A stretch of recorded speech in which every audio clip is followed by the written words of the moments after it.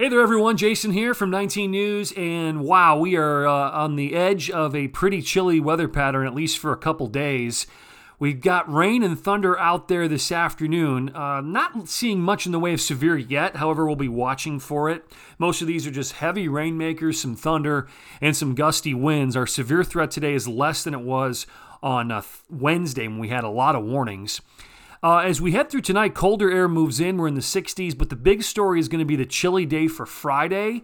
Friday, we could be stuck in the upper 60s, low 70s. We'll have scattered showers around, especially early on.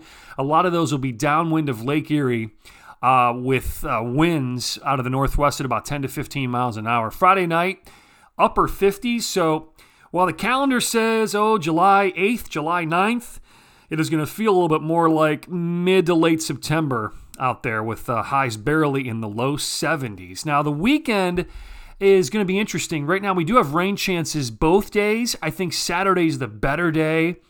Upper 70s with some sun. Best chance of rain will be late.